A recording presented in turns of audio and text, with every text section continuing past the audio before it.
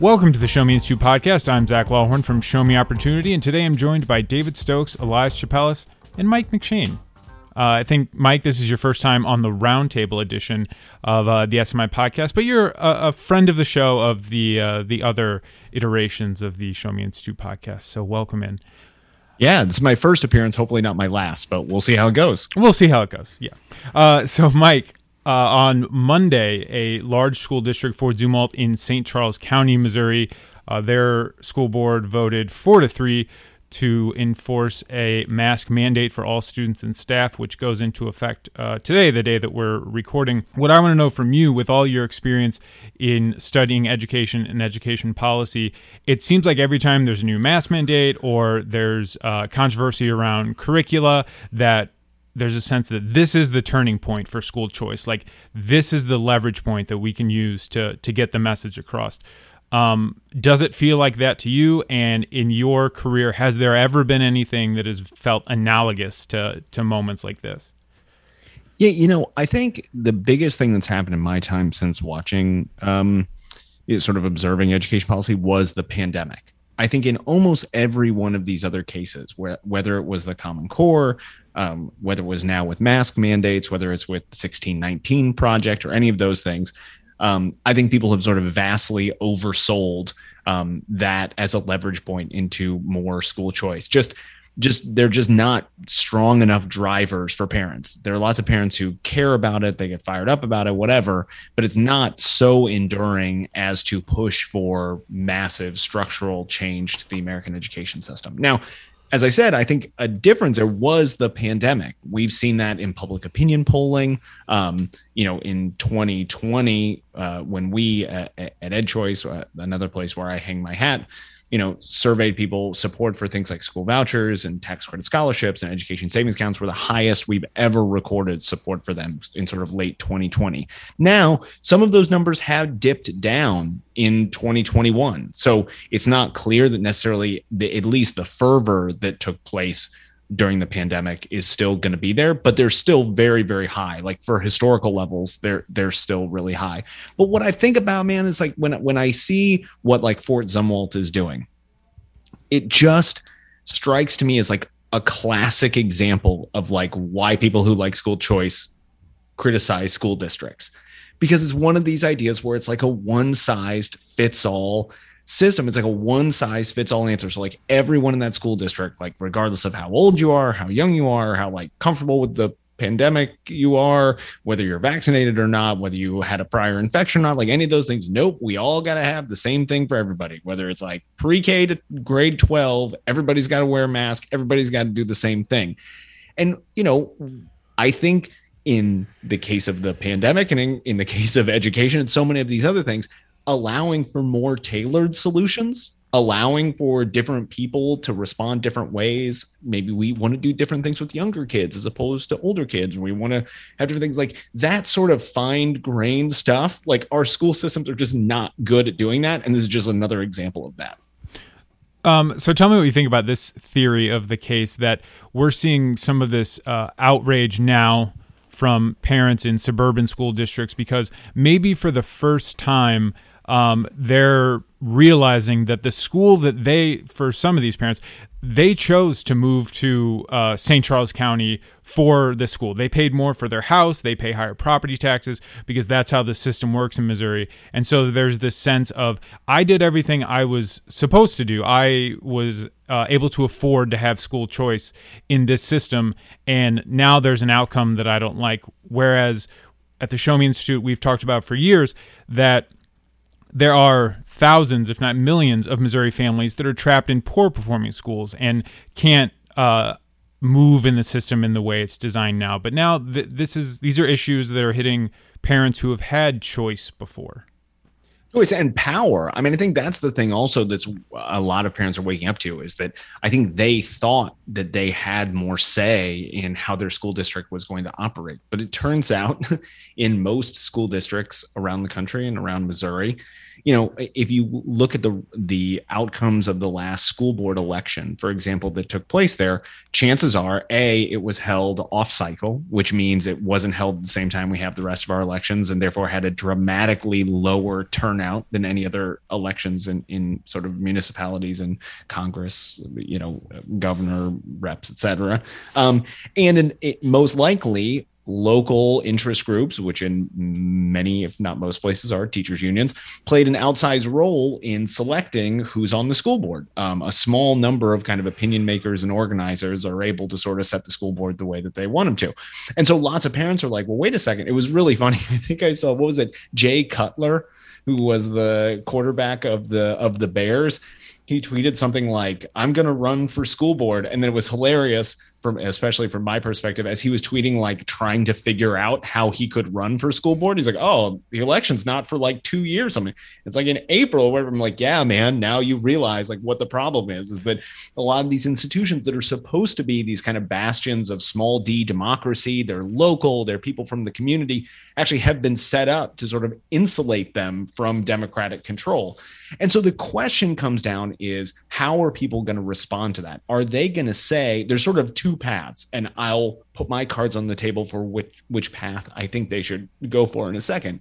But one path is to say, we're going to keep the structures basically the way that they are. We just want to be in charge of them, right? So we still want to have the school board. We still want to have the school district. We just want people who think like us to run it. And the second path would be, we want to have a more plural system, a more choice-driven system where there's not necessarily one group of people that decides for everyone. I think that the second one is a much better way of going about things, because I think if we continue down that first path, these problems are just going to crop up. As we mentioned on here, it's going to be about like what's taught. It's going to be about the schedule. It's going to be about the calendar. It's going to be about whatever. Like, we're going to continue having these problems from here to eternity. Whereas on the flip side, we could actually have a system where people can get along with one another better, where we could have sort of more unique institutions where people can work together with one another as opposed to across purposes with one another. But again, it's not clear to me. It seems like in lots of these school districts, the answer that folks have had have been like, no, we just need to take over the school board and then everything will be okay. And like, the history of education policy and of education reform is littered with, I don't want to be like too graphic, like littered with the corpses of but like they're littered with people who have tried that and then realize that, other people can just wait you out, or, all of the ways in which sort of that sort of reforming doesn't have long-term viability. And I think that people are going to learn that one the hard way, as they have over and over again. What's that saying? Like, those who don't study history are doomed to repeat it. And those who do study history are doomed to stand aside and watch it happen again. And I'm sort of in that second camp where I'm like, listen, y'all, we've seen this happen before and it's just going to happen to you again.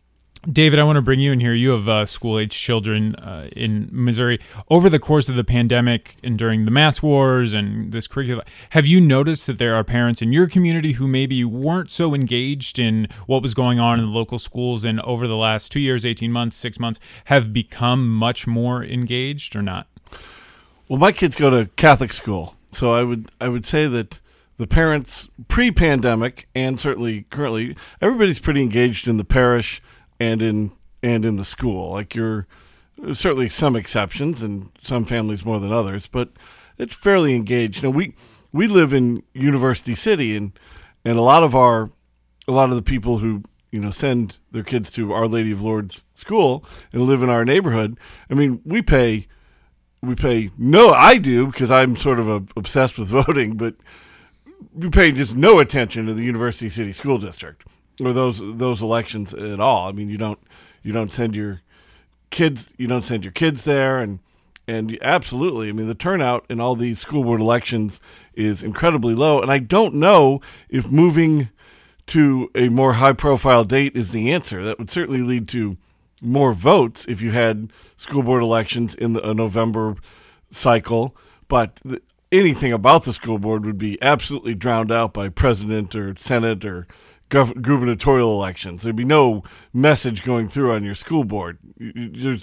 Nobody has the bandwidth for all of that. So I don't know what the answer to that is in the long run. I try to vote in those school boards. I try to pay attention, but I'll admit that as somebody who's votes at a pretty much 100% percentage since I was 18 years old. Even I don't pay that much.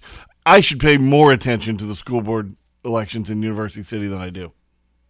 Yeah, it'll be interesting to see, Mike, you mentioned people, like Jay Cutler, maybe taking an interest in school board. It'll be interesting to see next time there's those elections around the state and around the country, if we get a bunch of competitive rate, much more interest than we have, or if by then interest will have waned and we'll be right back to where we were before.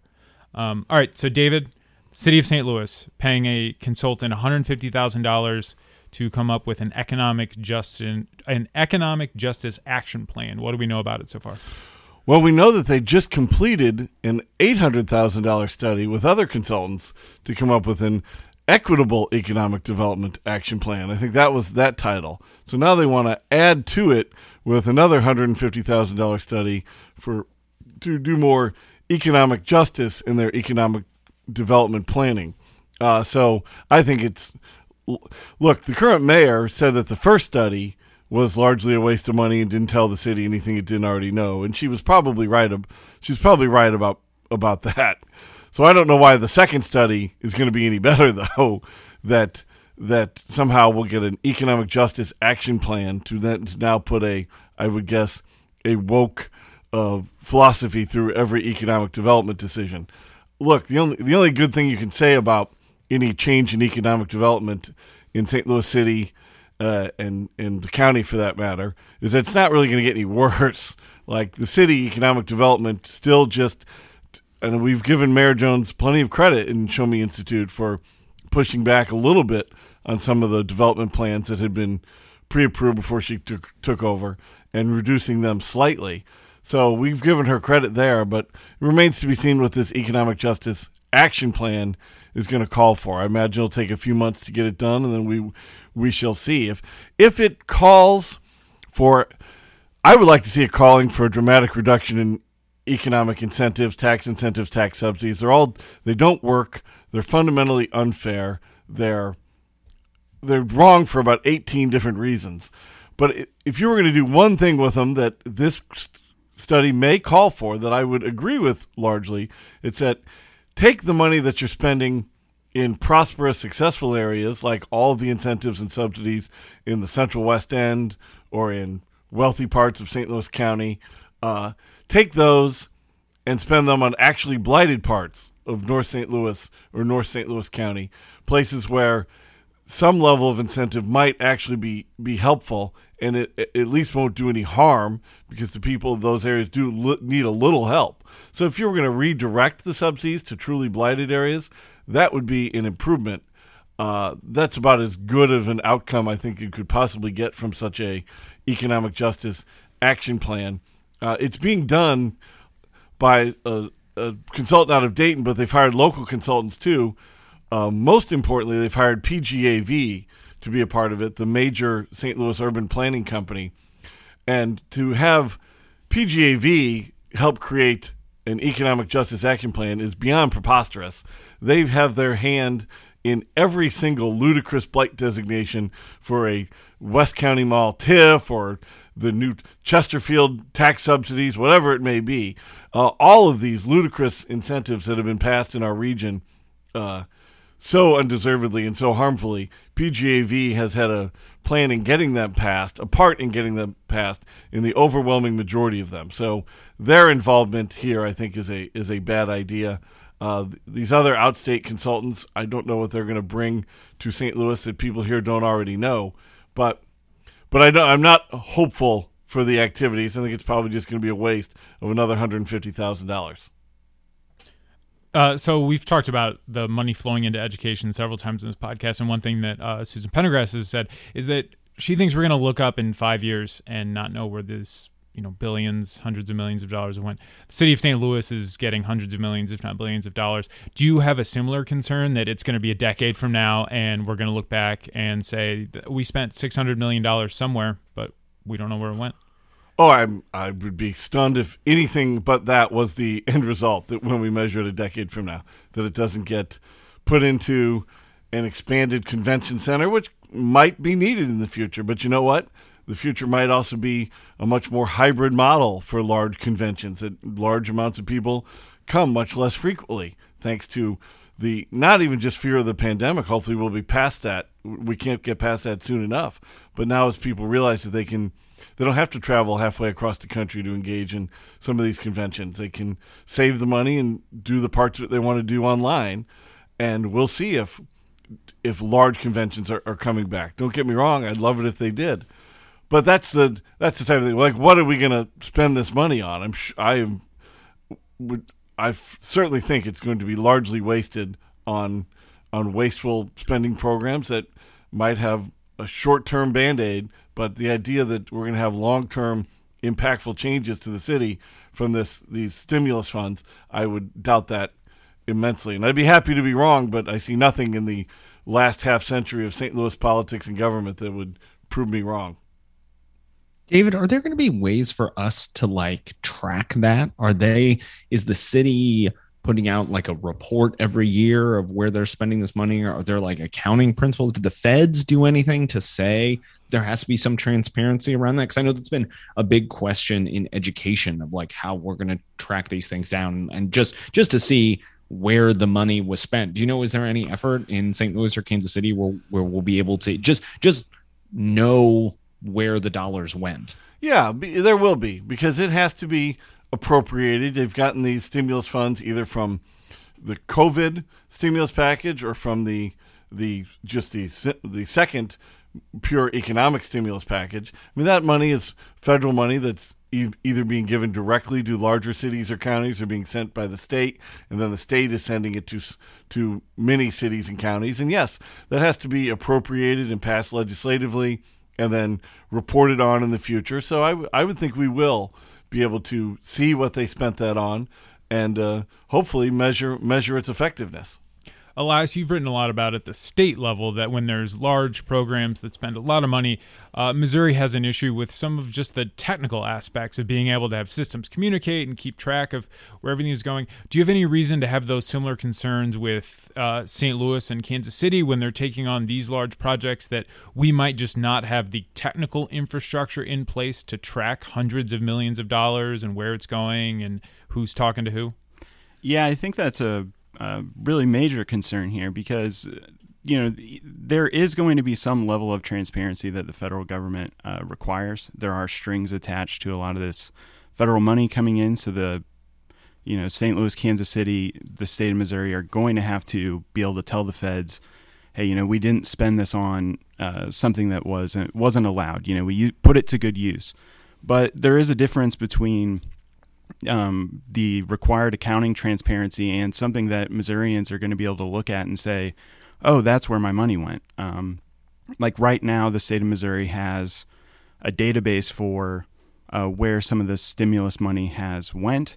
And if you go to it, it's incredibly hard to figure out where these things are going. It'll say, here's an invoice to a contractor for $85,000. What does that mean? I don't know. So I guess I would say with the concerns about technological systems in these places, you may be able to get some level of transparency, which is better than none, but there's a long way to go before we're actually going to be able to figure out if these monies are going to good use, and I'm very worried about what's going to happen. And I want to clarify. I don't think all the money that's been spent, these stimulus funds, be they COVID or else, has been wasted. I think much of it, if it went to rental assistance at the height of the depression last year, at the height of the pandemic, and it was given to somebody who was able to stay in their apartment that otherwise been evicted, if it went to a small business that used those funds to stay in business and survive through it, then that's a successful use of these various types of stimulus funds. If the COVID funds paid for a vaccine clinic that got a bunch of people vaccinated, again, good use of it.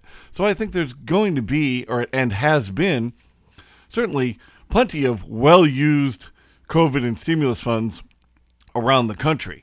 I don't think that's going to be, though, too many people are talking about getting this money and it's going to be transformative for St. Louis or Kansas City. And they're going to use it for big major projects to help revitalize communities around the country. I don't think that's going to happen at all. That's what I really would be amazed if it actually happened. That's where I think those funds are going to be wasted. The much smaller scale using to help small businesses and renters and people to get vaccinated and many other things during the crisis we've had for the past 18 months now. I don't think that money has been wasted. I just want to add there. I think that is a major concern in that the government, while it might seem like they're very good at spending other people's money, we've actually seen it's very hard for a lot of our local governments, state governments to get this money out the door to help people quickly. A few months ago, there was this issue of rental assistance. There was the talk of the eviction moratorium ending, and they go look to the states and they have billions of dollars, and less than 50% of it had gotten to renters. And so what you're seeing now, especially at local governments, is that they have all this money.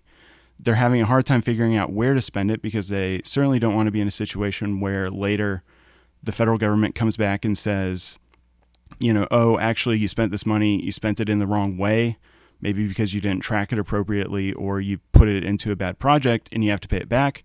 I think a lot of places are worried about how they're going to spend this. They're spending it very slowly. There's tons more to go, and that just adds to the level of concern that it's going to go to the right places. And all the more reason that. I was going to say, we've just been seeing that in education so much of how between the 3 rounds of stimulus, how just a fraction, most of round 1, which is, whatever coming up on like a year and a half old at this point, has finally been spent. But even some fraction of round 2 and almost none of round 3 has been spent, because in many cases, it's like schools can only do there's only so much PPE that they can buy. There's only so many things that they can do with it. And they got so much money. I think people do not fully comprehend how much money K-12 schools got from the federal government over the course of the past year and a half. And I think exactly what local governments, state governments are dealing with, the schools are doing the same. And all the more reason to dramatically reduce this federal infrastructure bill, which is going forward and being discussed right now at numbers that are just completely unnecessary. And so I hope, you're sitting in all these governments who are trying to spend the money. Maybe they spent some of it okay. Much of it's just sitting there. Much of it's been wasted. Right, we don't need another round of federal infrastructure spending to just sit there and in various bank accounts and not be actually spent, but we have to take on debt to issue it in the first place. So hopefully this federal infrastructure bill will be radically reduced and not passed. And how crazy is that's seen as like a kind of, I don't know if it's like an out there position to say like, maybe we should wait until we've spent all of the money until we spend more money. Just see, like, I don't know, let's just see how we spent the last round before we have another round of it. It's crazy that's thought of as something other than a perfectly reasonable and prudent position. Mike McShane with a radical take on spending trillions of dollars. So I want to move. I'm just swimming in Stokes's wake. So moving across the state to Kansas City, I want David to give us an update on the Hotel Bravo project in Kansas City. But first, Mike, as someone who recently moved out of Kansas City, I'm sure there were a lot of things that factored into your decision to move elsewhere. Where on that list was the lack of 5-star luxury hotels in Kansas City? I just could not countenance one more day in the city of my birth without a hotel facility worthy of the finest people on the planet. I don't know, somehow I was born there in 1984, and how we've been able to make it through the nightmarish hellscape of a city without such a facility, I just don't know. But we found some way to carry on, but I just couldn't take it anymore. Well, David, what's the latest on the project? Well, isn't it so funny that they keep saying this will be our first 5-star hotel, as if some artificial Michelin rating system or AAA, whoever does it, as if that's supposed to have an effect on policy, as if Kansas City doesn't have nice hotels already. Oh, but those are only 4-star hotels based on JP Powers ratings. I don't even know who does it, but in Kansas City, they're actually having policy discussions based on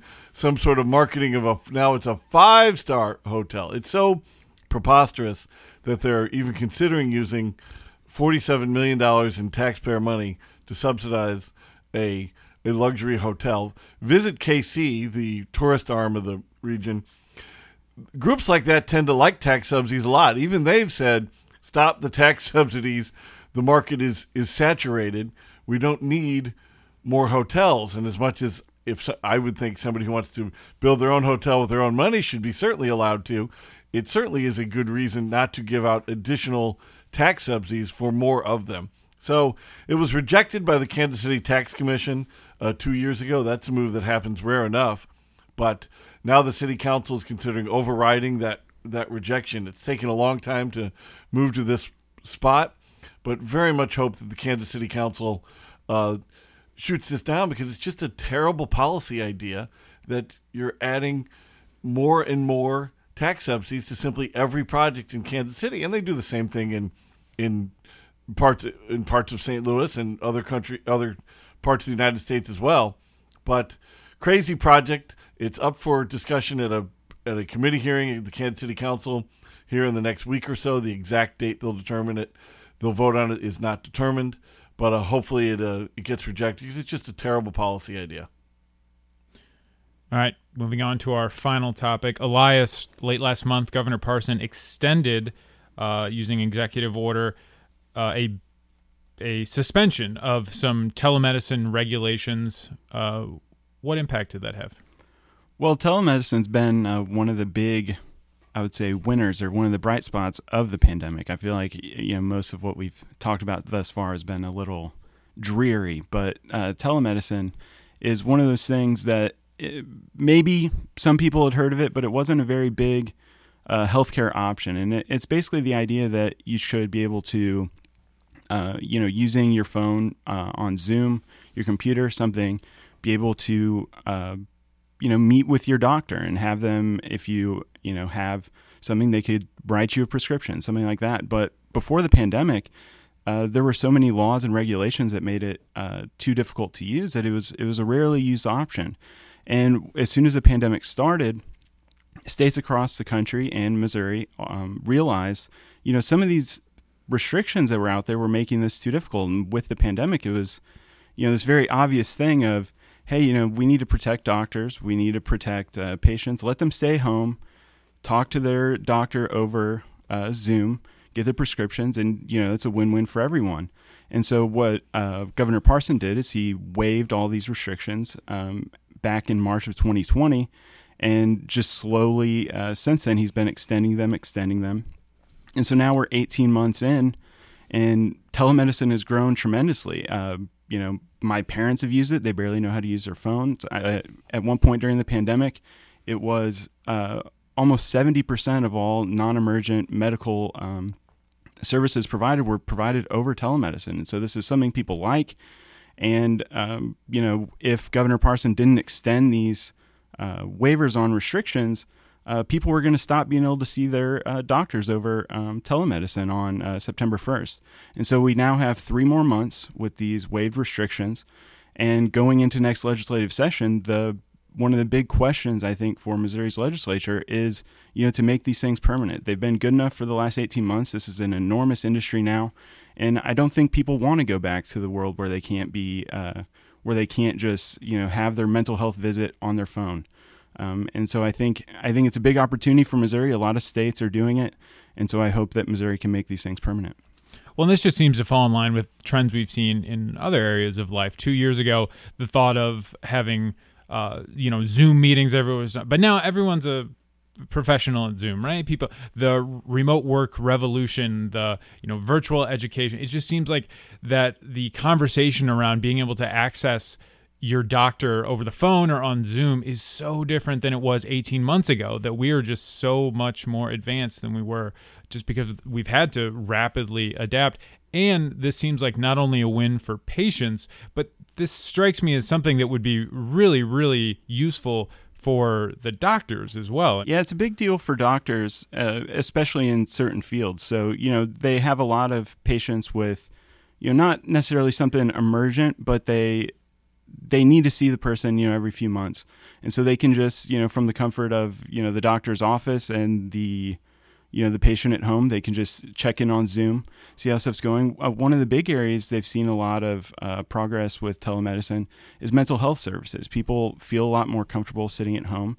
And so that's something good for patients and doctors there. And it also just kind of highlights how crazy the restrictions were before all this, because before the pandemic, you couldn't actually use telemedicine to see a doctor that you hadn't already seen in person before.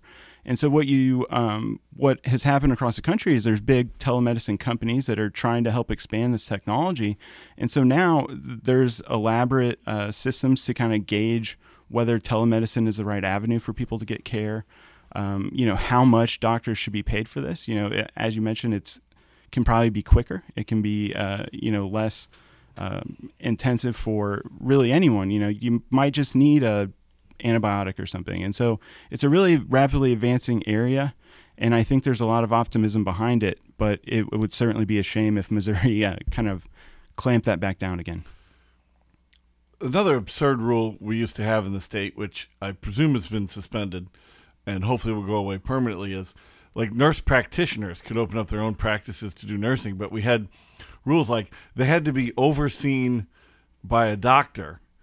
But that doctor, and this is the especially insane part, had to be within 25 miles, or they would have a geographic distance that doctor overseeing the nurse practitioner's independent office had to be close by. So hopefully, with the expansion of telemedicine, if we maintain that doctor overseeing requirement, hopefully that will be much easier for nurses and doctors to do, because the idea that you have to be within 25 or 50 miles is crazy.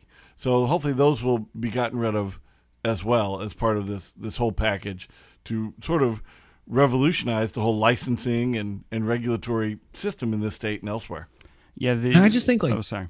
I was going to say the management of chronic, and Elias, you brought this up, but I think it's like such an interesting piece of this, of like the management of like chronic conditions, which is a pain for doctors and it's expensive and all of this sort of stuff. But you have lots of people who just need to check in with their doctor every like 3 months or something. It's basically a pretty perfunctory visit. So it's different if you're like sick and you need someone to see you and take your temperature and hear your lungs and all that sort of stuff. Like, okay, you're going to probably have to go see a live human being to do that. Fair enough. But as David brought up, that could be a nurse practitioner, that could be a physician's assistant. There's all sorts of people. But so much of the stuff around managing chronic care where you just need to check in with your doctor, like it, exactly what you said, it seems to me like that's good for everybody involved, right? Like the doctor doesn't have to they don't even necessarily have to be in their office. They could just line up these calls. They need to talk to everybody for 10 minutes, just bounce through call. They can see more people. They can make sure everything's the way it's supposed to be. I just see there's such an opportunity there. And one other one that I don't know if we brought up, but I just think that a lot of this across state lines, the opportunities for that, where, you might have, because of the particular condition that you have, your doctor might be in Cleveland, or they might be at like the Mayo Clinic, or they might be down in Texas or something. And rather than having to continue to take visits there, maybe you get a blood test at a LabCorp that's close to you, and it's all available online, and they can read your bloods and then deal with you there. So I think that's another piece of this too, where you're going to have lots of opportunities for innovation, for superior care at a lower cost.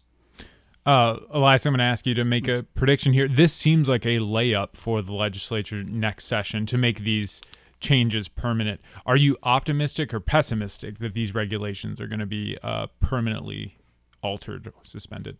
Well, I am optimistic just because of how popular telemedicine has become. I mean, I think there's a lot of people that, really don't want to go back. And so in a lot of ways that should be easy.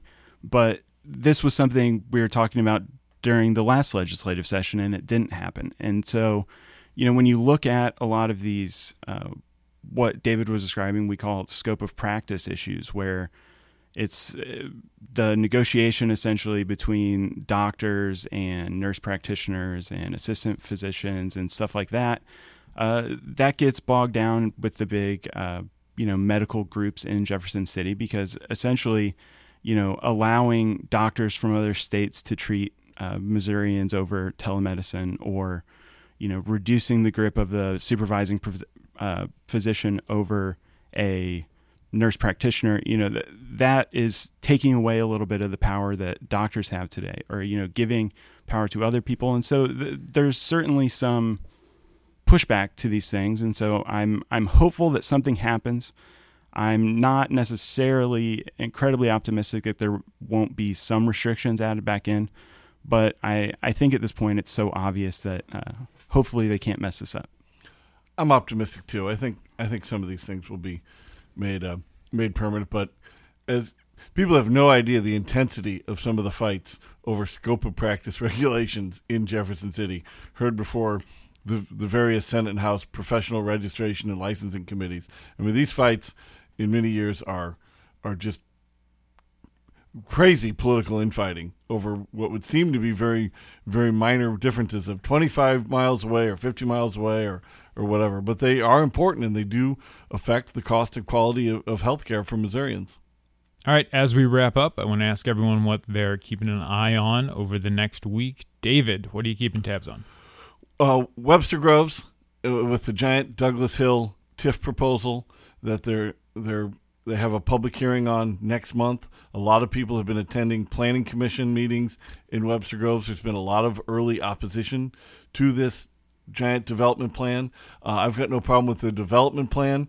The Show Me Institute and our interest is in the $35 million in tax subsidies, TIF and other subsidies that they're going to want for it, approximately that amount, and subject to change.